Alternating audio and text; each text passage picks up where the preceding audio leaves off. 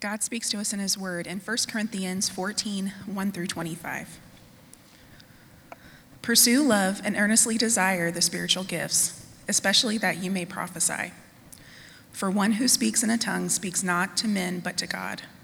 For no one understands him, but he utters mysteries in the Spirit. On the other hand, the one who prophesies speaks to people for their upbuilding and encouragement and consolation.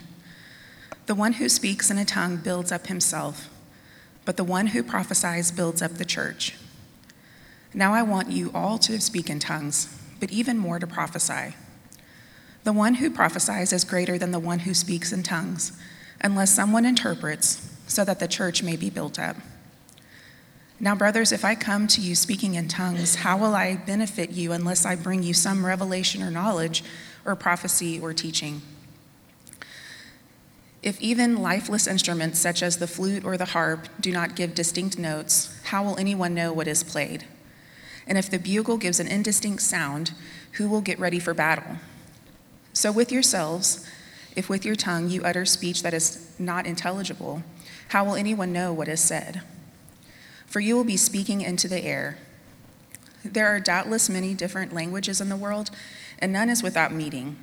But if I do not know the meaning of the language, I will be a foreigner to the speaker, and the speaker a foreigner to me.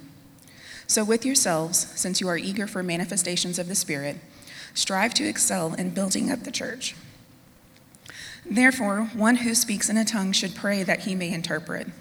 For if I pray in a tongue, my spirit prays, but my mind is unfruitful. What am I to do? I will pray with my spirit, but I will pray with my mind also. I will sing praise with my spirit, but I will sing with my mind also. Otherwise, if you give thanks with your spirit, how can anyone in the position of an outsider say amen to your thanksgiving when he does not know what you are saying? For you may be giving thanks well enough, but the other person is not being built up. I thank God that I speak in tongues more than all of you. Nevertheless, in church, I would rather speak 5 words with my mind in order to instruct others than 10,000 words in a tongue. Brothers, do not be children in your thinking. Be infants in evil, but in your thinking be mature. In the law it is written, by people of strange tongues and by the lips of foreigners will I speak to this people. Even then they will not listen to me, says the Lord. Thus tongues are a sign not for believers, but for unbelievers, while prophecy is a sign not for unbelievers, but for believers. If therefore the whole church comes together and all speak in tongues, and outsiders or unbelievers enter, will they not say that you are out of your minds? But if all prophecy and an unbeliever or outsider enters, he is convicted by all, he is called to account by all, the secrets of his heart are disclosed, and so falling on his face, he will worship God and declare that God is really among you. This is the word of the Lord.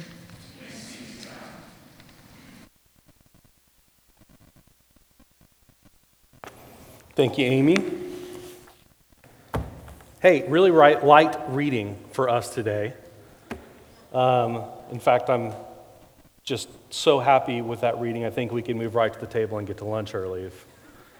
Just kidding. We will not do that.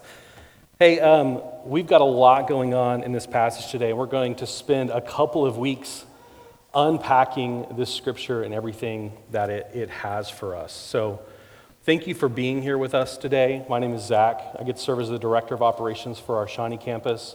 I mean, it's a joy to crack this thing open with you, to talk about it today. Today we're going to be primarily focusing on the gift of tongues. And next week, Pastor Chad Kinser is going to be with us to look at prophecy. And hey, look, I get it. Right off the bat, you may be thinking about just checking out and dismissing this thing. It's been placed before us. And if you've been here for a while, you know that we are a church who doesn't pick and choose scriptures or skip over stuff. We pick a book of the Bible and we preach through it because it's God's word to us. And so I'd invite you to just hang with me for a second today. And, I believe what 2 Timothy 3 says whenever it tells us that all scripture is breathed out for God and is profitable for teaching, for reproof, for correction, for training in righteousness, that the man of God may be complete and equipped for every good work. So as I've been praying today, Man, I've been earnestly praying that with open Bibles and with open hearts, that we could just take what is laid before us and somehow, through the power of the Spirit, check our skepticism, check what culture has told us about this gift, and instead we could embrace curiosity and that we could wonder at the good gifts that the Father has given us. All right, can we agree to do that today? After all, these words were written by Paul, the Apostle Paul. And he tells us in verse 18, I thank God that I speak in tongues more than all of you. These words aren't coming from a TV evangelist in a tacky suit or some type of New Age guru. They are coming from a man who had a personal encounter with the risen Lord Jesus, who Acts describes as the chosen instrument to carry the gospel before the Gentiles, kings, and children of Israel. And reading Paul's words here, the scripture that we just read, you get a sense that he was profoundly grateful to God for this gift. His life was regularly given to praying and singing, to praying in tongues, and he wasn't the least bit embarrassed about this gift or practicing this gift. So don't freak out. Let's be humble before God, humble for his word together. We're not going to be segregating people into tongue speakers and non-tongue speakers. We're not going to be giving gold stars. We wholeheartedly reject the idea that this gift is only for the most mature Christians. It's not for superstar Christians. Some of our pastors have this gift. Some of our pastors don't have this gift. In just the past few weeks, we've had someone in Shawnee pray for and receive this gift.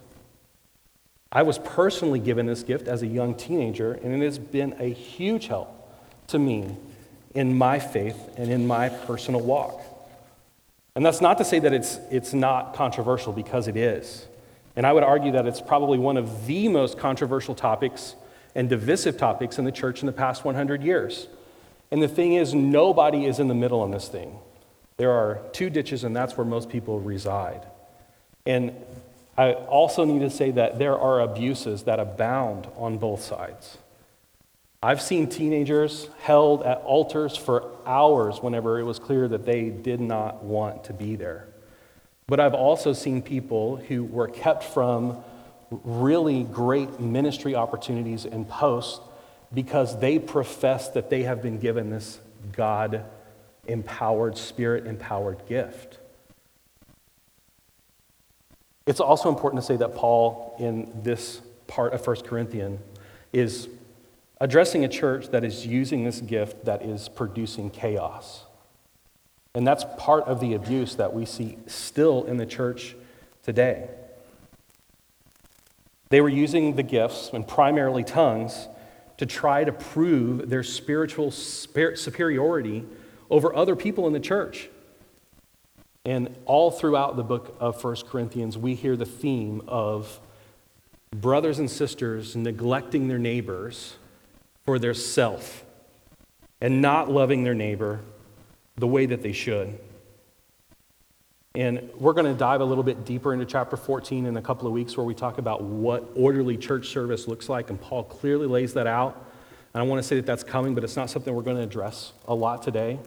But it is there, and what Paul's doing, he's attempting to provide direction on how and when to practice tongues and prophecy for the edification of the church, and not just the individual. It's going to be really important when we talk about this today. And man, just like in this early first century church, we have a lot of questions to answer about what is being said today. So I've got three big ones that everything is going to kind of revolve around today, and that is, what is tongues? And what is it not, basically? What is tongues? What is it not? What was the problem in the Corinthian church? And then how do we go from here? How do we respond to this scripture today? So that's it. That's where we're going. Would you pray with me? Would you pray for me as I pray for you? God, we thank you for your word. I ask again that you would take away skepticism from us. God, that you would somehow drown out the noise of culture, and instead would you just perk up our curiosity. God, would you give us a sense of wonder about the mystery that is the gifts that you have given us? So please, be with us today. Be in this word and in this message. God, we ask that it would come alive to us today. It's in Jesus' name we pray. Amen. All right, let's start off right off the bat. What is tongues? Well, in verse 2, Paul tells us this. For anyone who speaks in a tongue does not speak to people, but to God. Indeed, no one understands them. They utter mysteries by the Spirit.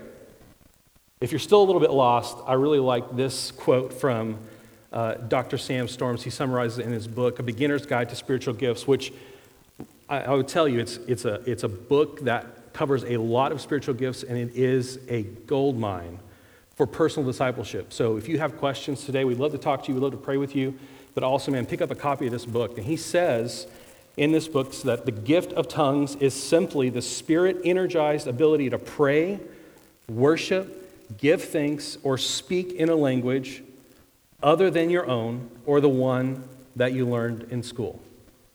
So it's Spirit-empowered language. And I want to remind you that this gift is not man's idea. Even if you've witnessed someone use this in a way that may have rubbed you the wrong way, or it was unhealthy, or it was unbiblical, this is a good gift from our Father. And Paul tells us in chapter 12, verse 31, that we are to earnestly desire the gifts of the Spirit. Read Luke 11:11 with me. It'll be on the screen for you. For which of your fathers, if a son asks for a fish, will give him a snake instead? Or if he asks for an egg, will give him a scorpion? If you then, though you are evil, know how to give good gifts to your children, how much more will your Father in heaven give the Holy Spirit to those who ask him? It's a good gift. All the gifts from the Father are good gifts. And it's a shame that the overwhelming kind of attitude in our culture is that we leave good gifts unwrapped because they're mysterious and maybe we're a little scared of them. He gave this to the church right along with the gifts of teaching and mercy and evangelism. Another way, simply put, is that tongues is just Spirit-enabled exaltation of God in a language that you don't know. Tongues are directed towards God. Your spirit prays, but your mind is unfruitful, Paul told us. So tongues is language, language is tongues. We're going to use those terms interchangeably today, so don't get lost with me there. Tongues is a God-given language that you don't understand, but if interpreted in a corporate worship setting, it effectively becomes prophecy, which Paul is encouraging us to do more of.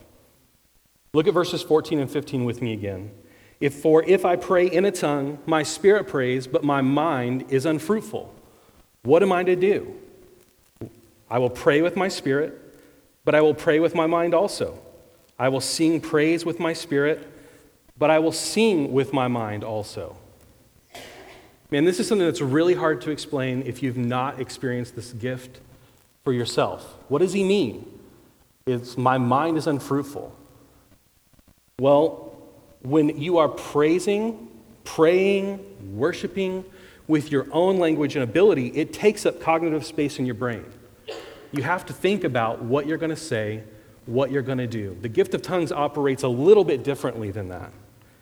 It takes up almost no brain power.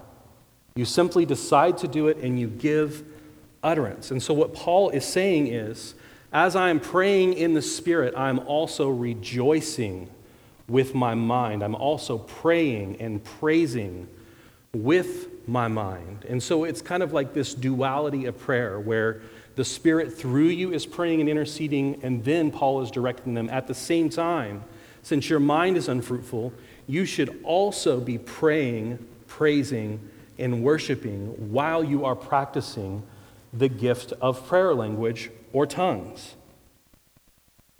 So there's another Sam Storms quote here for you. And Paul believed that it wasn't absolutely necessary for an experience to be rationally cognitive, for it to be spiritually beneficial and glorifying to God. It doesn't have to be rationally cognitive, for it to be spiritually beneficial and glorifying to God. Look, I'm not downplaying the importance of our minds in how we worship. I'm not downplaying intelligent thought whenever it comes to how we engage with the divine. Paul, after all, tells us in Romans 12 that we should renew our minds. But tongues is a way that we can glorify God as well, that doesn't take up that cognitive space in the prefrontal context of your brain. And think about this. We minister to people around us all the time in ways that are not intellectual, right? Being present in times of grief, just going and sitting with somebody and not saying a thing, a look of concern and care, man, even a simple hug are ways that we edify each other, but are not necessarily intellectual acts. And look, this is mysterious. I can't explain it to you. I have no idea how it works other than it works. And I'm also not sure how people are healed. I'm not sure how words of knowledge are given. I'm not sure how prophecy works. It is a mystery. And look, we may never know, but they are still good gifts. Another thing about mystery is it makes us surrender. And man, we hate surrender, right? We hate surrender. But that's exactly what this is. And we know and trust that it is a good gift from our Father. There's a Gordon Fee quote here that goes right along with this, and man, I love this. Although one may wonder how mysteries that are not understood even by the speaker can edify, the answer lies in verses 14 and 15. Contrary to the opinion of many, spiritual edification can take place in ways other than through the cortex of the brain. Paul believed in an immediate communing with God by means of the Spirit that sometimes bypassed the mind, and he argues that for his own edification he will have both. But in church, we will have only what we can also communicate to other believers through their minds. And you may be asking, wait, isn't self-edification a bad thing? No, not at all. We're called to do that. We're called to be disciples. And every spiritual gift that we're giving serves in some way to edify the person practicing that spiritual gift. It's not a bad or selfish thing unless the self-edification is a means to an end or becomes an end in itself. If a spiritual gift increases your maturity, if it expands your understanding, if it gives you more zeal for the things of God, if it brings you closer in relationship, it also serves to build up the church as you're building up yourself. Also, Jude 20 tells us this, but you, dear friends, building yourselves up in your most holy faith and praying in the Holy Spirit, keep yourself in God's love as you wait for the mercy of our Lord Jesus Christ to bring you eternal life. It's clear from what Paul told us today in his comments that prayer language was a huge part of his personal devotion. I thank God that I speak in tongues more than all of you. He told us that in verse 18, but later in chapter 14, he actually gives us instructions not to forbid speaking in tongues or prayer language. And so in the context today, he's telling them there's a time and a place for this, and it's really not in the corporate worship service unless there's an interpretation. So again, what is this? What is tongues? It's simply a spirit-empowered way to allow us to pray and worship and give thanks in a way that's very mysterious, but it is also God-glorifying, and it is self-edifying. It's also a way to combat temptation, to help you through weakness.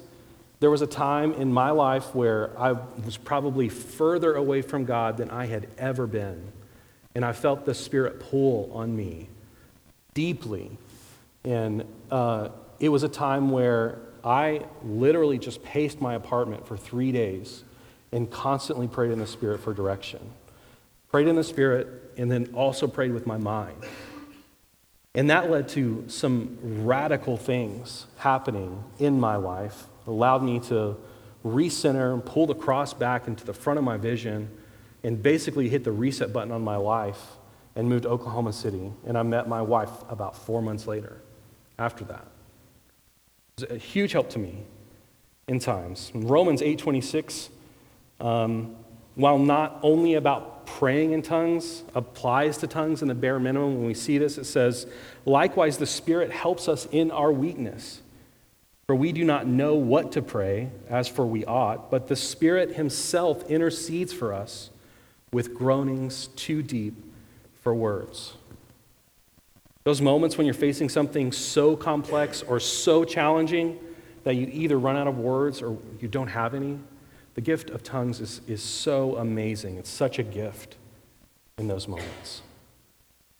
All right, we talked a little about what it is. What is it not? And what was the problem in the church? And it's really important that we keep in mind kind of what this thing, what's good about it, but also what was the problem with it in the Corinthian church. And this is not, again, God's greatest gift to only the most holy Christians, okay? It's not a deception of the enemy. It's not even the most important spiritual gift. And there are people who will tell you that if you don't have this gift, you're lacking in some way. Man, that's just not the case. He gives gifts as he sees fit.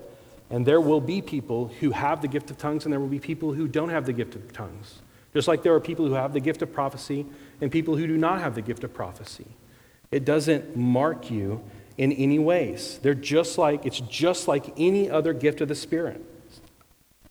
And it's not even a sign that somebody has more spirit than the other person. I would argue that receiving the gift of tongues is actually not a sign of anything. It's just another one of the spiritual gifts that Paul lays out in Corinthians 12 as manifestations of the Spirit. Let's read that together. To each is given the manifestation of the Spirit for the common good.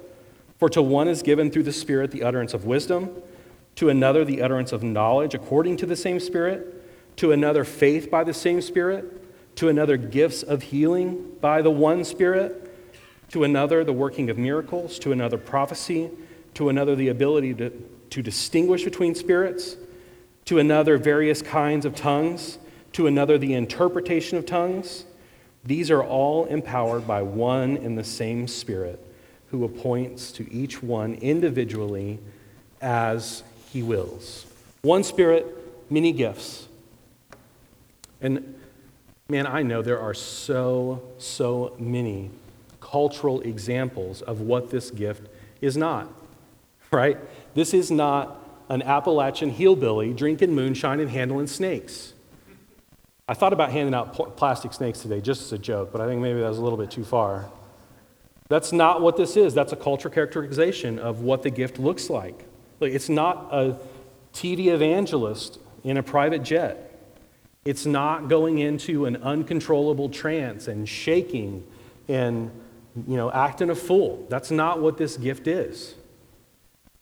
Prayer language, if you don't have the gift or have not experienced it, is fully controllable by the person who has been given the gift. There's not something that comes over you and you lose control of your body. You can turn it on and off like a water faucet at will. Now, you may not know what's going to come out of your mouth. You may not know the language that you're producing. You certainly don't understand the language that you're producing unless you're given an interpretation, but you can control it. You can practice it. You can exercise it. My grandfather used to describe the Holy Spirit and speaking in tongues as a gentleman. It's not something that, you lose control over. It's something that you very much can turn on and off. And the problem in the Corinthian church arose from everybody trying to use this gift all at the same time. They were using it incorrectly. Many were speaking out loud in tongues simultaneously in their super ultra holy prayer voice. You guys have all heard somebody do that before, right? Can you imagine the confusion that would come out of that? If everybody just started speaking in tongues all at one time and none of the speech could be understood, and everybody was just raising their voice all at the same time, inside of a church service, and Paul specifically talks about outsiders and unbelievers, right? I think there's a time where we can lift up prayers in a prayer language when we're gathered with believers. But everybody, all at once, unintelligible speech. Would you invite your friend to that church? Would you invite your unbeliever neighbor to that church? No, probably not. And Paul even says it. These people are crazy, right? In fact, man, if I were an enemy of the Spirit and I wanted to suppress the spiritual gifts, the exact thing that I would do would be to instill fear and confusion in people to keep them from using and practicing this gift of God, right? And so I'm not saying that people who are using gifts in inappropriate ways are agents of the devil, don't get me by saying, but there's also something that happens whenever we gather together in corporate worship. An order needs to be established so the entire body can be edified and not just a singular person. So Paul is helping them understand that uninterpreted tongues in the context of the church gathered, it doesn't build up each other, and it certainly is not pursuing love. And so let's look at verses 1 through 5 again, where he starts with pursue love. Pursue love and earnestly desire the spiritual gifts, especially that you may prophesy. For one who speaks in a tongue speaks not to men but to God. For no one understands him, but he utters mysteries in the Spirit. On the other hand, the one who prophesies speaks to people for their upbuilding and encouragement and consolation. The one who speaks in a tongue builds up himself, but the one who prophesies builds up the church. Now, I want you all to speak in tongues, but even more to prophesy. The one who prophesies is greater than the one who speaks in tongues, unless someone interprets, so that the church may be built up.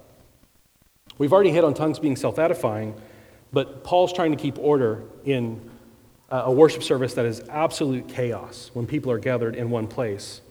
And when the church gathers, she should have harmony like an orchestra, unity for the battle, and intelligibility in our language. Again, he goes on in verses 6 through 12. Now, brothers, if I come to you speaking in tongues, how will I benefit you unless I bring you some revelation or knowledge or prophecy or teaching? If even lifeless instruments such as the flute or the harp do not give distinct notes, how will anyone know what is played? And if the bugle gives an indistinct sound, who will get ready for battle? So with yourselves, if with your tongue you utter speech that is not intelligible, how will anyone know what is said? For you will be speaking into the air. There are doubtless many different languages in the world, and none is without meaning. But if I do not know the meaning of the language, I will be a foreigner to the speaker, and the speaker a foreigner to me. So with yourselves, since you are eager for manifestations of the Spirit, strive to excel in building up the church. Hey, this may sound like Paul is trying to squash the gift of prayer language, of tongues, and he's not. He's directing them to use this gift in a way that edifies the whole church. Hey, when you're with other people, quit focusing on yourself and instead focus on building up the church around you. And that all starts with love. And what Paul is doing, what he says later in this chapter, is he's calling them into maturity. Be infants in your evil, right? I hope you were here for last week's sermon that Ben gave us on chapter 13. And it's the scripture that we all associate with weddings. It's the wedding verses. And in that, Paul tells us, if I speak in the tongues of men and of angels, but I have not love, I am a noisy gong or a clanging cymbal.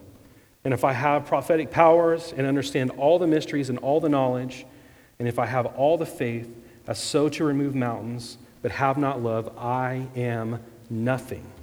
If I give away all that I have and I deliver up my body to be burned, but I have not love, I gain nothing. You could be a Superman superhero of the Christian faith and not have love, and it be for nothing. So, man, where do we go from here? How do we respond to this? What is this telling us? How does it apply to us today? And I want to take you through a little trip here, and that's good, weird, and bad, weird. Okay? Good, weird, and bad, weird. And I think we can all agree that not just this gift, but all of the spiritual gifts are a little weird. It's a little weird, but they're good. It's a good weird. And in our faith, we profess some weird things, but they're all good, weird things. The virgin birth, the incarnation, the resurrection, the teachings of Jesus, historic Christian sex ethic, gender roles, and by today, in our culture, even the table that we're going to take later is super weird. Can you imagine your friend who had no context for Christianity at all, and you invite him to church and said, oh yeah, at the end, we're going to symbolically eat the flesh and drink the blood of a guy who lived 2,000 years ago. Right? That's weird, but it's good weird. It's a good weird. Paul mentions bad weird in verse 23 whenever tongues is out of control and there's no interpreter and people are using it for, self-gain inside of a corporate worship service. He tells us this: if therefore the whole church comes together and all speak in tongues and outsiders or unbelievers enter, will they not say that you are out of your minds? Bad weird, right? Bad weird. Let's be a church that embraces good weird, that embraces the good weird, but rejects the bad weird. A church that embraces the good weird is full of love and maturity, love towards each other. But it's good. It's weird, but it's good. And one of the things about the culture that we live in today, it's now more safe for us to worship than it has ever been. We don't have to hide. We don't have to go underground. We don't have to worry for our lives. We don't have to worry for our families. We don't have to smuggle in Bibles. We can openly proclaim the gospel. But we still live in a culture that is obsessed with safetyism, that rejects things that we don't understand, that is not comfortable leaning into the mystery that is God. Safe spaces, safe conversations, safe lectures, safety this, safety that. Man, we are obsessed with it. And friends, when the church becomes a place where we embrace the good weird of who God is and the gifts that he's given us, and we reject the bad weird, we become a place that's not necessarily safe, but man, it is so good. It is so good. And here's the thing. Whenever you decide to follow Jesus, there's nothing safe about it. Like, Jesus will blow up your life. The gospel is a dangerous message that requires a whole life commitment. Every part of everything that we do is in submission to our Lord. And in doing so, we become more like our Father in heaven, who isn't safe, but he is so good. He is such a good Father.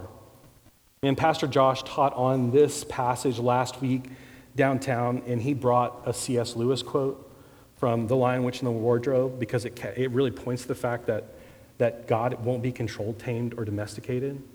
So I want to read this to you. Aslan is a lion, the great lion. Oh, said Susan, I thought he was a man. Is he quite safe? I shall feel rather nervous about meeting a lion. Safe, said Mr. Beaver. Who said anything about safe? Of course he isn't safe, but he's good. He's the king, I tell you. I want to embrace how strange and how wonderful our faith is. I want to embrace how mysterious Christianity and the gifts are. And we should embrace the mystery of a resurrected Christ and the gifts of the Spirit that have been given to us. And so you may be asking yourself, like, how does this work? How do I receive this gift? How do I pray for this gift? If you desire this gift, if even today you feel something is like, hey, that's something that I want for me and for my prayer life, it's probably because the Holy Spirit has stirred your heart to seek it. Or if you feel that, it's probably because the Holy Spirit has stirred your heart and because he wants to give you the gift. And it's not something you have to be afraid of. You certainly are not going to completely understand it. And we've talked about a big part of mystery attached to that. But you don't have to be afraid from it. Remember the passage from earlier today? What father among you, if his son asks for a fish, would, instead of a fish, give him a serpent? You're not going to get a stone in place of bread. Ask boldly in prayer that he would give you this gift, and then believe that you've received it. Believe that he will give you a good gift. Growing up, both of my grandfathers were very, very Pentecostal in their leanings. And I've seen some things that people do in order to try to activate this gift. And let me tell you, you don't have to prime the pump. If you're seeking this gift, it's not something that you can force to happen. You don't have to repeat gibberish. You don't have to say banana backwards 5 times. You don't have to repeat "she came in a Honda" as fast as you can. Also, like, hey, imitate the speech that you've heard and start with the Shondais. No, you don't have to do that, okay? You don't have to prime the pump here. What I would encourage you to do is pray, to keep praying. Let us pray with you. Devote yourself through extended times of prayer and worship and fasting. And if in those moments of extended prayer and worship and fasting, you have words that well deep up inside of you or you don't recognize, just pray them out. And it may start very simply. It may start with one syllable that you repeat over and over and over again. We also have to remember that these good gifts come perfectly from God, but we are far from perfect. We are far from perfect. And more than that, we have to practice. We have to practice these gifts. If I asked some person at random in this room to come up here and pick up Jordan's guitar, Blake's guitar, and start singing in this microphone, it would probably be a disaster, right? But they would come up here and do it for the glory of God, and they would struggle through it, and we would struggle through it right there with them, right? Gifts take practice. I implore you, church, be a people that doesn't err on the side of caution with the gifts, but instead put them to work, put them to practice. Another Sam Storms quote says it this way: simply wait on the Lord and speak forth the words he brings to mind. No matter how incoherent or silly they may sound, they are sweet music to your Father's ears. And look, whenever I received the gift, and I'm not saying this is going to be your experience or it's a typical experience, whenever I received the gift, I was praying with several other people. My Granny Mac was there praying with me. I was praying to receive the gift, and I felt the most warming sensation in my belly that I had ever felt in my life that spread over my whole body. And I began to produce language which was just one single syllable that I did not know or did not recognize, that quickly grew over time. And I became drunk in the Spirit, even though I have never, ever, at that point, had ever had a drink of alcohol in my life. And the funny thing is that night, if you're 40-ish or you had kids around that age, that evening we had a power team come and do the worship service for us. You know, the Christian juiced up guys that break the blocks, and they talk about Jesus and they tear a phone book and then they do whatever. And in my 13-year-old brain, all I thought was, you shall receive power after the Holy Spirit has come upon you. And so I went up there and started trying to bend rebar, drunk in the Spirit, with a new prayer language. And that was a really, really sweet moment. And I'm not saying that's typical for you. It will be typical for what the gift of the Spirit will look like for you, but that's just my personal experience, okay? So lean into it. Practice the gifts. It may start simply. Keep praying. Let us pray with you. Our pastors would love to continue this conversation and pray with you, answer any questions that you have. All right? Would you pray with me? God, we thank you for your good gifts. Even though we may not understand it, God, I pray that you would continue to pour out your Spirit on us. God, we desire more of all the gifts in this church. God, let us not be a people who are scared or run away from mystery, but instead we run into your open arms and the good gifts that you have given us. In your name we pray. Amen.